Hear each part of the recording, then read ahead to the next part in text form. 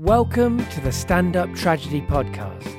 My name's Dave and I'm your host. Stand Up Tragedy is a live show and podcast that's been running for 3 years now, and we've recorded loads and loads of tragic variety, because what we do is we get people to come along to the show and stand up and do tragedy, and we get people from a variety of different parts of the arts. We've got comedians, storytellers, musicians, spoken word artists and more, and they come together to look at the sadder things in life with some laughs as well as some tears. And we're taking a break from our live shows until February 2015. So to fill in the gap on the podcast, we're putting together some special episodes that really celebrate what we think stand-up tragedy is about and showcase some of the amazing performances that we've got over the last few years. Today's episode is Selected Tragedy Volume 6, Tragic History. And it's made up of 3 different performances done at different shows that we put on last year, which all look at tragic history. Basically, it's as simple as that. 3 kind of history lessons, but also mixing in funniness and music and poetry and all of the sorts of things that make history come alive. So those performances are going to be back to back without me doing any narration in between.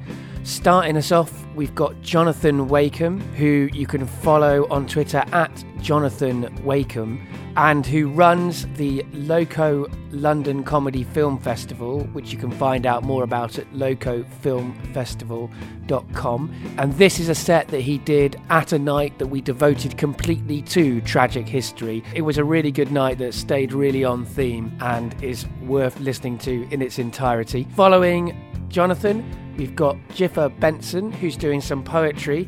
She performed with us at our Tragic Martyrs night, and you can find her at Jiffa Benson on Twitter to keep up to date with what she's got going on. I know she's doing various new pieces of poetry, and she's been doing that over the last couple of years, and I really like what she does, so I would suggest checking her out.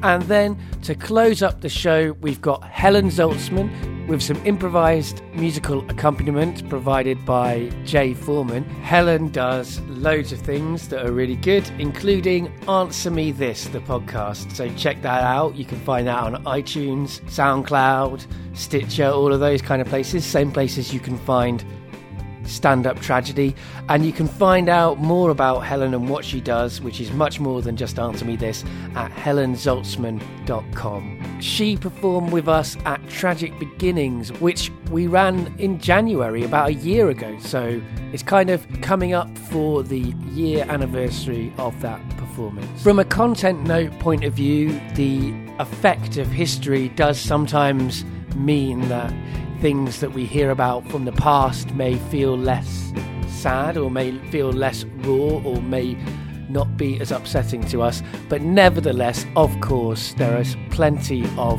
sad things within this episode. There's some reference to suicide, there's death, there's slavery and racism and stuff like that. So as ever, be prepared for that. There's also laughs to be had, beautiful words, interesting things that you might not know about. And now, here's the show. His name is Jonathan Wakeham, which is how you can find him on Twitter. So, Jonathan Wakeham, everybody! Good evening, everybody. I would like to talk about Thomas Midgley, a man called Thomas Midgley who was responsible for more disease, disaster and death than any man who ever lived.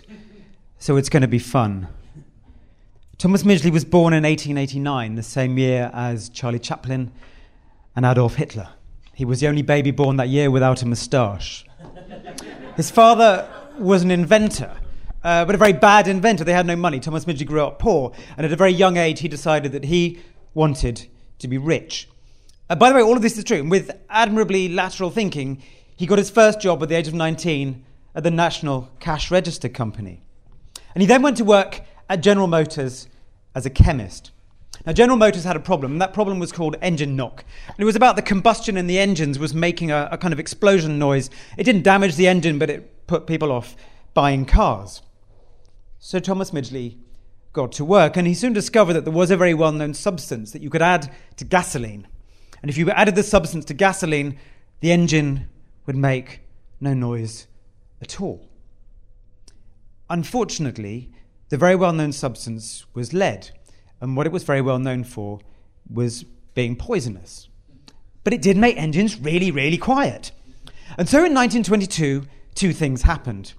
The League of Nations banned the use of lead in household paint, and America was the only country that didn't sign up to that ban.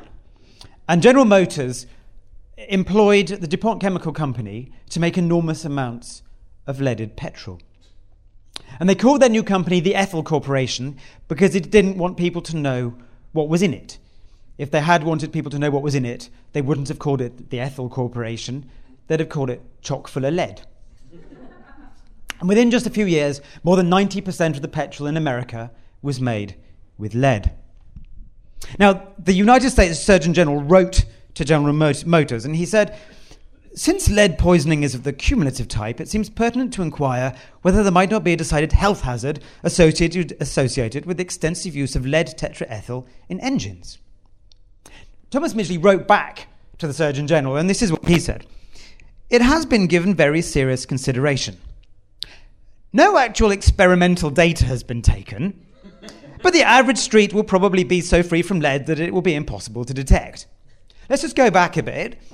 No actual experimental data has been taken, but the average street will probably be so free from lead that it will be impossible to detect.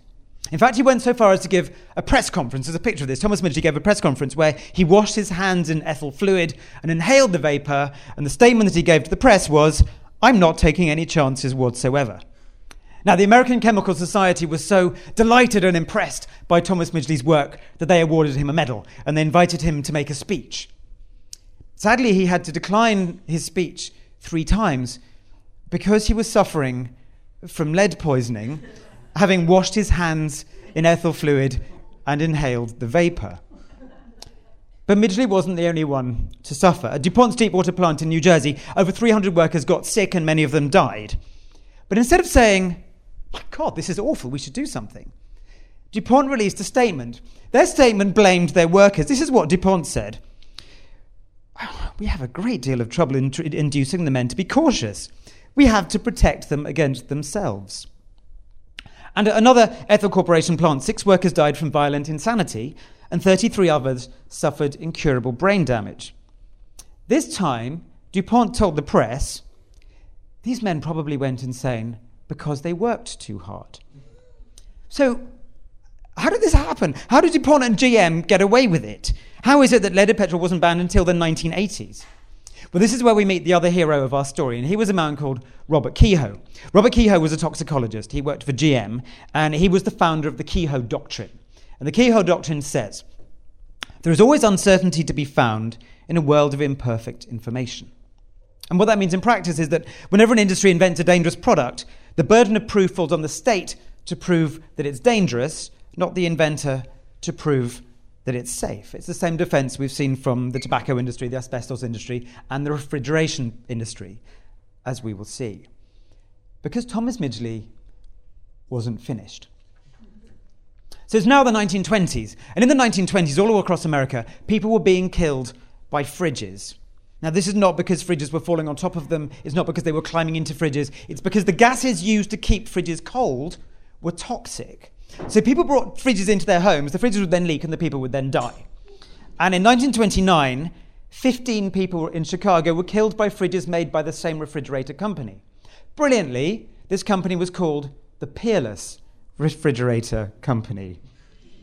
So clearly a new gas was needed, one that was stable, safe, and cheap to produce. So they called on Thomas Midgley. And Midgley came up with a new gas, and this gas he called Freon. And in 1930, he gave another demonstration to the press. He inhaled a lungful of Freon, and then he blew out a lit candle with it to show that it was non-toxic and non-flammable. And that same year, here in London, a young mathematician called Sidney Chapman was developing a theory.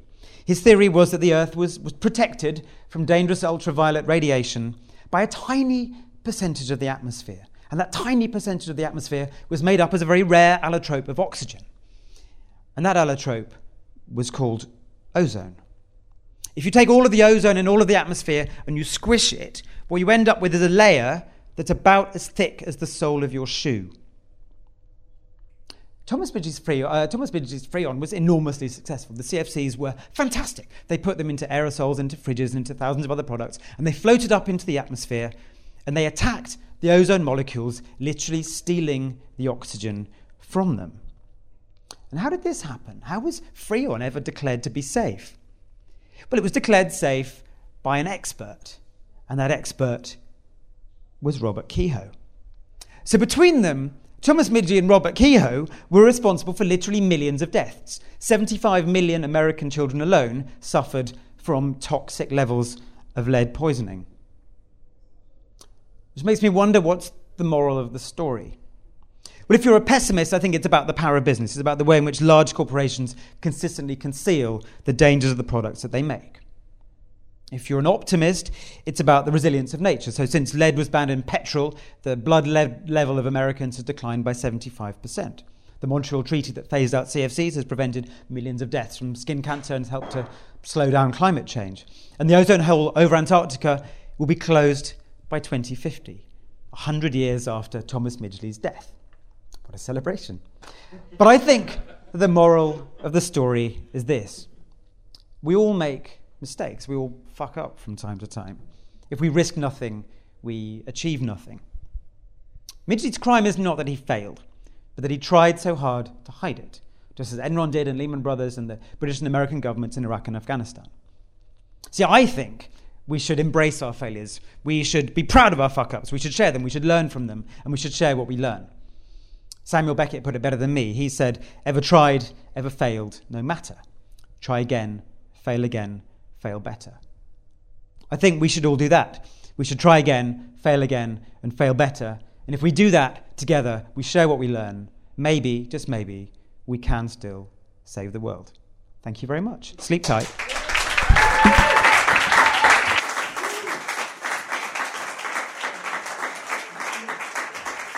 You can find her on Twitter at Jiffer Benson, because that's her name, Jiffer Benson. So put your hands together for Jiffer Benson!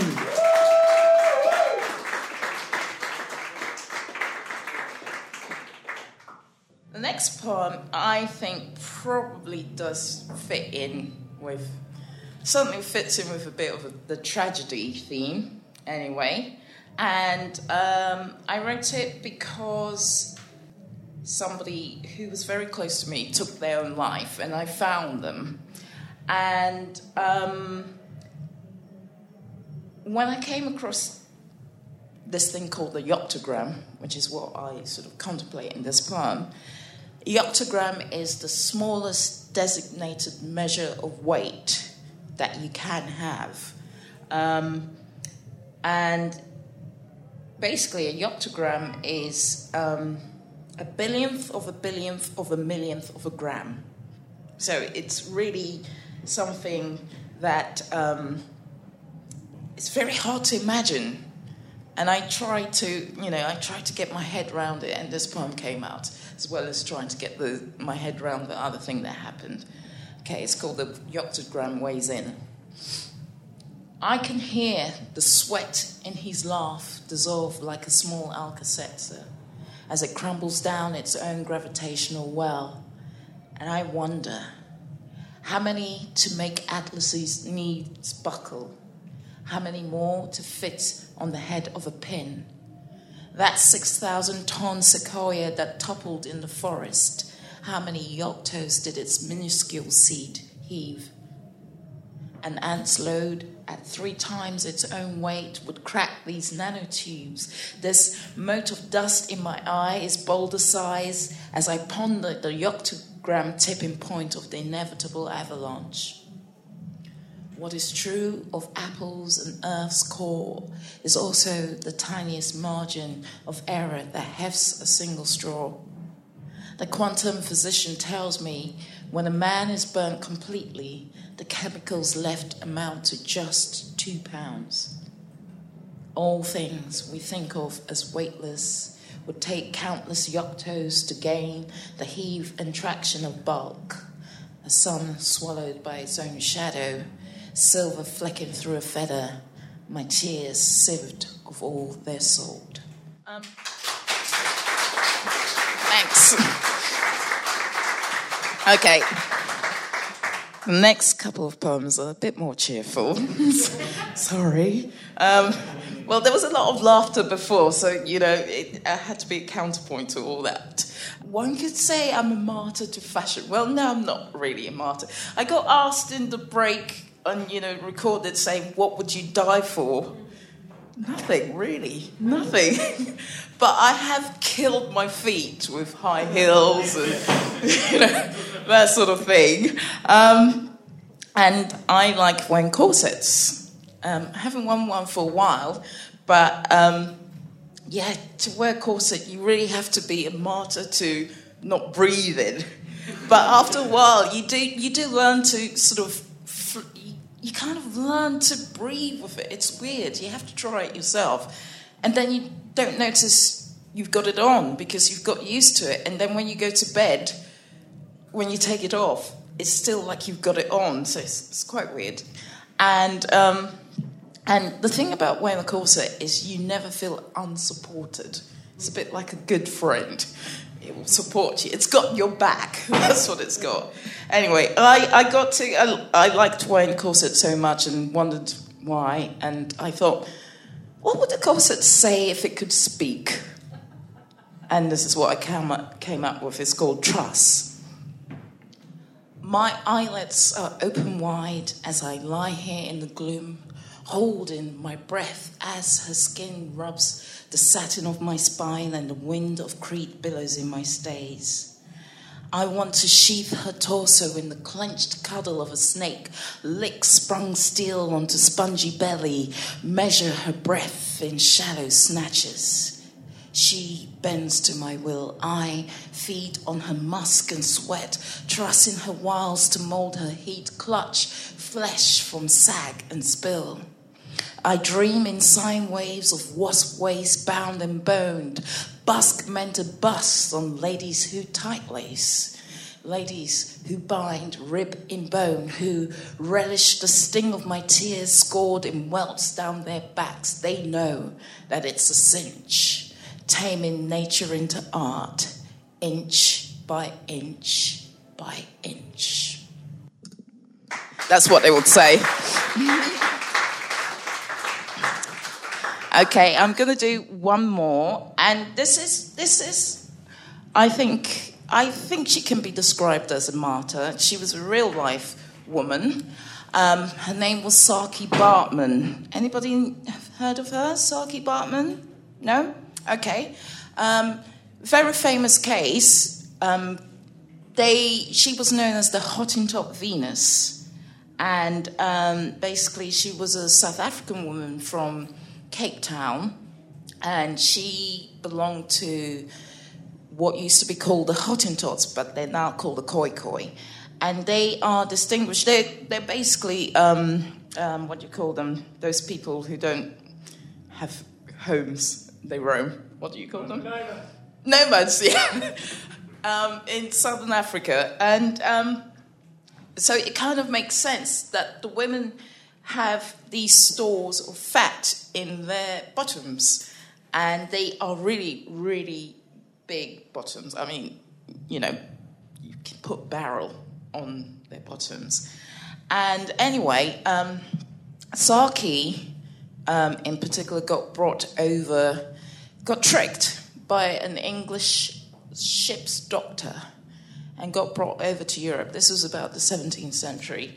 And she was displayed in circuses in Paris and London, a bit like the Elephant Man would have been, and said to be an example of why black people were inferior, because,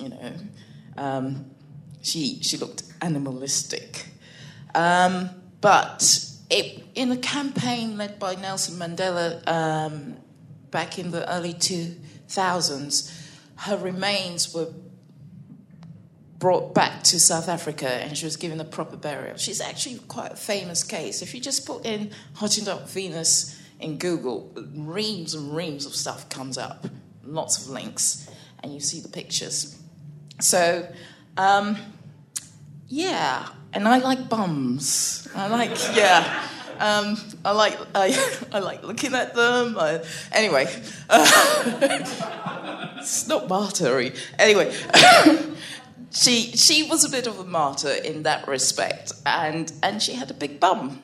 And although I'm not Nigerian, I did live in Nigeria for a while, and in Nigeria, they rather like their women much more rounded, shall we say, a lot more meat on them. And especially if you have a really proper bottom, they say you have bottom power. So I call this bottom power. So, anyway. A backside floats inside the dark side of a history pickled in formaldehyde. This wasn't a Damien Hirst or the slaking of knowledge thirst of one-eyed men leading blind fools and grasping for straws in the genetic pool. This was a museum in Gay Paris, and here was young Saki, the ultimate udder, whose derriere was the denier cri, eclipsing all dimensions of what a pair of buttocks dared be. She was caught up in the scramble for African booty and shipped across the straits of incredulity. Branded freak, sideshow curiosity, baby's back had way too much front, refracted in the sweaty gaze of Eurocentricity. It was exuberant and protuberant. It undulated around the sinuous figure of 8. Her hips rolled like green across the hills of the veldt. It was an arsenal of flesh and fodder for fetish. They all came to relish the drama playing out on the curvature of her spine. "Uncanny fanny," they muttered. "A cable purse as bold as brass," they gasped. "Steta Pegas, gluteus maximus, heaven help us, it takes no prisoners," they hollered. "Lordy, Lord, her hiney surely must have taken out a deposit with the Almighty," they hollered. "What an untidy pudendous, hear what? Let's call it Venus." The show was over. There was no love lost here, save for that of one-eyed men, rutting for notions of an inferior posterior in the funnel between her thighs. Saki loses self in the arse end of a bottle, dying to resurrect her highs. But then again, I see you, baby, shaking that ass, shaking that ass, shaking that ass fast, whipping up a frenzy of peach-shaped fecundity, tail feather perched optimistically high on your hips, switching, locking down the rhythm of some mix-a-lot fancy and rump-shaking, tush-wagging, butt-jiggling, bumper-pulling, caboose stacking, money-making, bad-ass kicking, hip sways and dips. And then you ask, did God break the mold, shaping Beyonce's round mound, forming Kylie's bite-sized hindquarters, delivering the broadside that is J-Lo's backside? God-given is reason and ample hemispherical features. They distinguish us from all other living creatures. They are ridiculous and sublime. They have been vilified and eroticized in turn. They are the mount of all desire, but it's hardly the seat of all wisdom. If bum cracks are the new cleavage and Mother Nature made you average, get your fucking ass down to Brazil for some nip and tuck leverage. Saki's ass was everything like the sun. It was big, it was bold, it was a celestial body rising to contour South Africa's coast. It was a ledge to stand on and gaze into the face of heaven's host. Thank you very much. Thank you.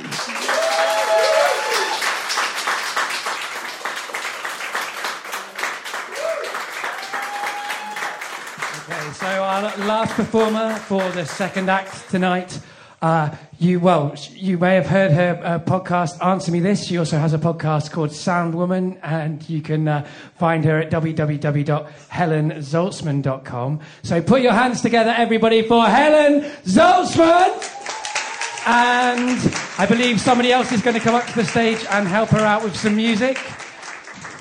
I press gang Jay Foreman into providing some tragic backing music. I'm going to be talking about a historical event that is a series of tragic beginnings and not really any middles or ends. It took place in 1846. It was not one of Britain's greatest foreign policy achievements. And weirdly, the philosopher David Hume was there for the whole thing. So this is David Hume's eyewitness account, and all the facts are true. I have updated the vernacular for a modern audience.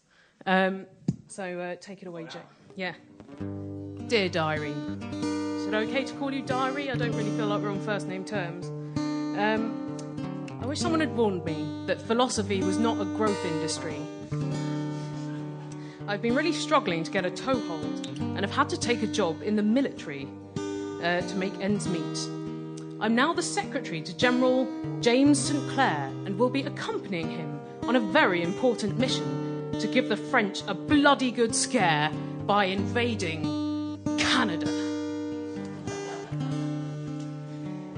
I've assembled everything we could possibly need to invade Canada. We've got maps of Canada, we've got experts in Canadian dialect, and we've even got Mexican dollars to buy things in Canada with. We sail tomorrow. I'm so excited I can't sleep. Watch out, Canada. Dear Diary. Are we nearly there yet? Are we nearly there yet? Are we nearly there yet? Dear Diary, we have landed in Jersey. Only 3,000 miles out. Better luck tomorrow. Dear Diary, still in Jersey. Dear Diary, still in Jersey. Dear Diary, still in Jersey. Dear Diary, still in Jersey. I pray to local god Bergerac that we set sail soon. Dear Diary, still in Jersey. Dear Diary, still in Jersey. Dear Diary, still in Jersey. Dear Diary, back in England. We've learnt a lot, e.g., not to aim for Jersey when you're trying to get to Canada. We won't make that mistake again. Tomorrow, we set sail again for Canada. Dear Diary, we have landed on the Isle of Wight. Only 3,000 miles out. Again. Dear Diary, still on the Isle of Wight. Dear Diary, still on the Isle of Wight. Dear Diary, still on the Isle of Wight. Dear Diary, still on the Isle of Wight. Note to self, do not visit the Isle of Wight before the invention of crazy golf. Dear Diary, still on the Isle of Wight. General St. Clair has been building a massive sandcastle for 8 days just so that he can invade something successfully. Dear Diary, back in England. But watch out, Canada, we'll get you yet. 3rd time's a charm. Dear Diary, our expedition is facing an even greater enemy than the French, even greater than Canada, even greater than the Isle of Wight. Adverse wind conditions. Canada, we apologise for the delay in invading you. Please bear with us while we await some better invading conditions. Dear Diary, it's still too windy to invade Canada. My plant pot fell off the windowsill yesterday. And now they're saying that it's too late in the year to invade Canada anyway, because once we got there, we'd freeze to death. It's not ideal conditions for invading. So you know what, Diary? Screw Canada. We've got an alternate plan, an even more brilliant scheme for sticking it to those Frenchies. We are going to invade France. Yeah. We set sail tomorrow. Good thing I hung on to all the maps of Canada and Mexican dollars, because we're sure to need those when we invade France, or when we're in France, or en France. as I should get used to saying. We've got all the guys back together again as well. Half of them have died of scurvy, but they'll get over it. British upper lip and all that. Dear Diary, we have landed in France! 0 miles out! Nailed it! Now all we have to do is invade a bit of it, then piss off home. It's not been easy so far. Did you know? It's rather difficult to navigate around France when you're just using a map of Canada. We were aiming for Vancouver Aquarium, but we seem to have ended up in Brittany, outside a small town called Lorient. So we've decided to invade Lorient. It shouldn't be too difficult, and then we can carry on looking for the aquarium. I've heard they've got beluga whales there. Dear Diary, hit a few snags on our way to giving Lorient a bloody good arse-kicking. Firstly, all of the road signs are in French, so we don't know where we're going. Secondly, they've brought in reinforcements. We've got about 8,000 troops, if you include the people who've died of scurvy. But my calculations suggest they may have 192,000 more than that.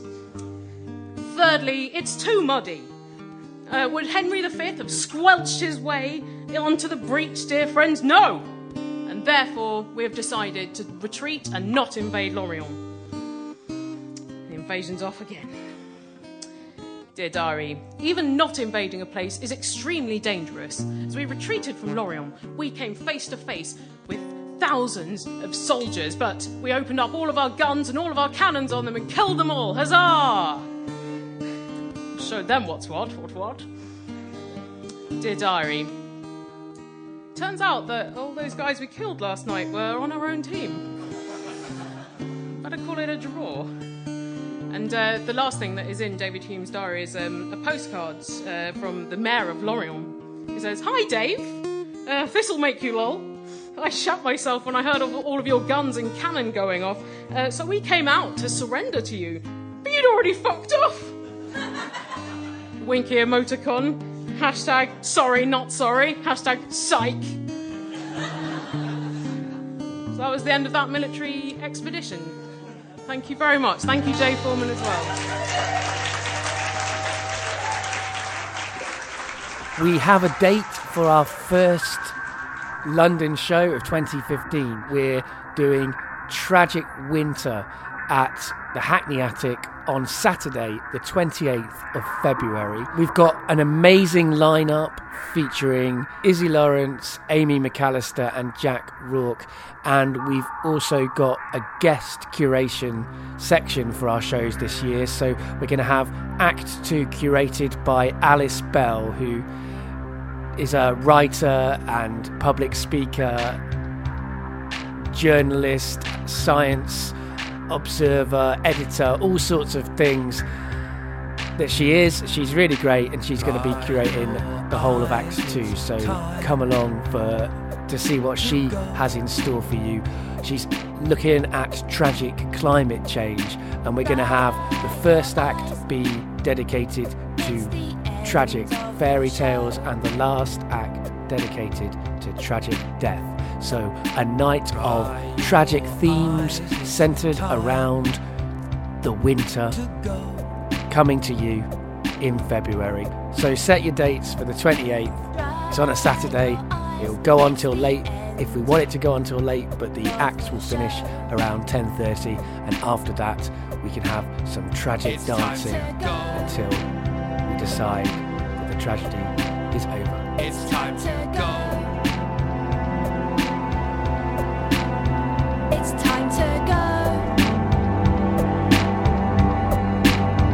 It's time to go.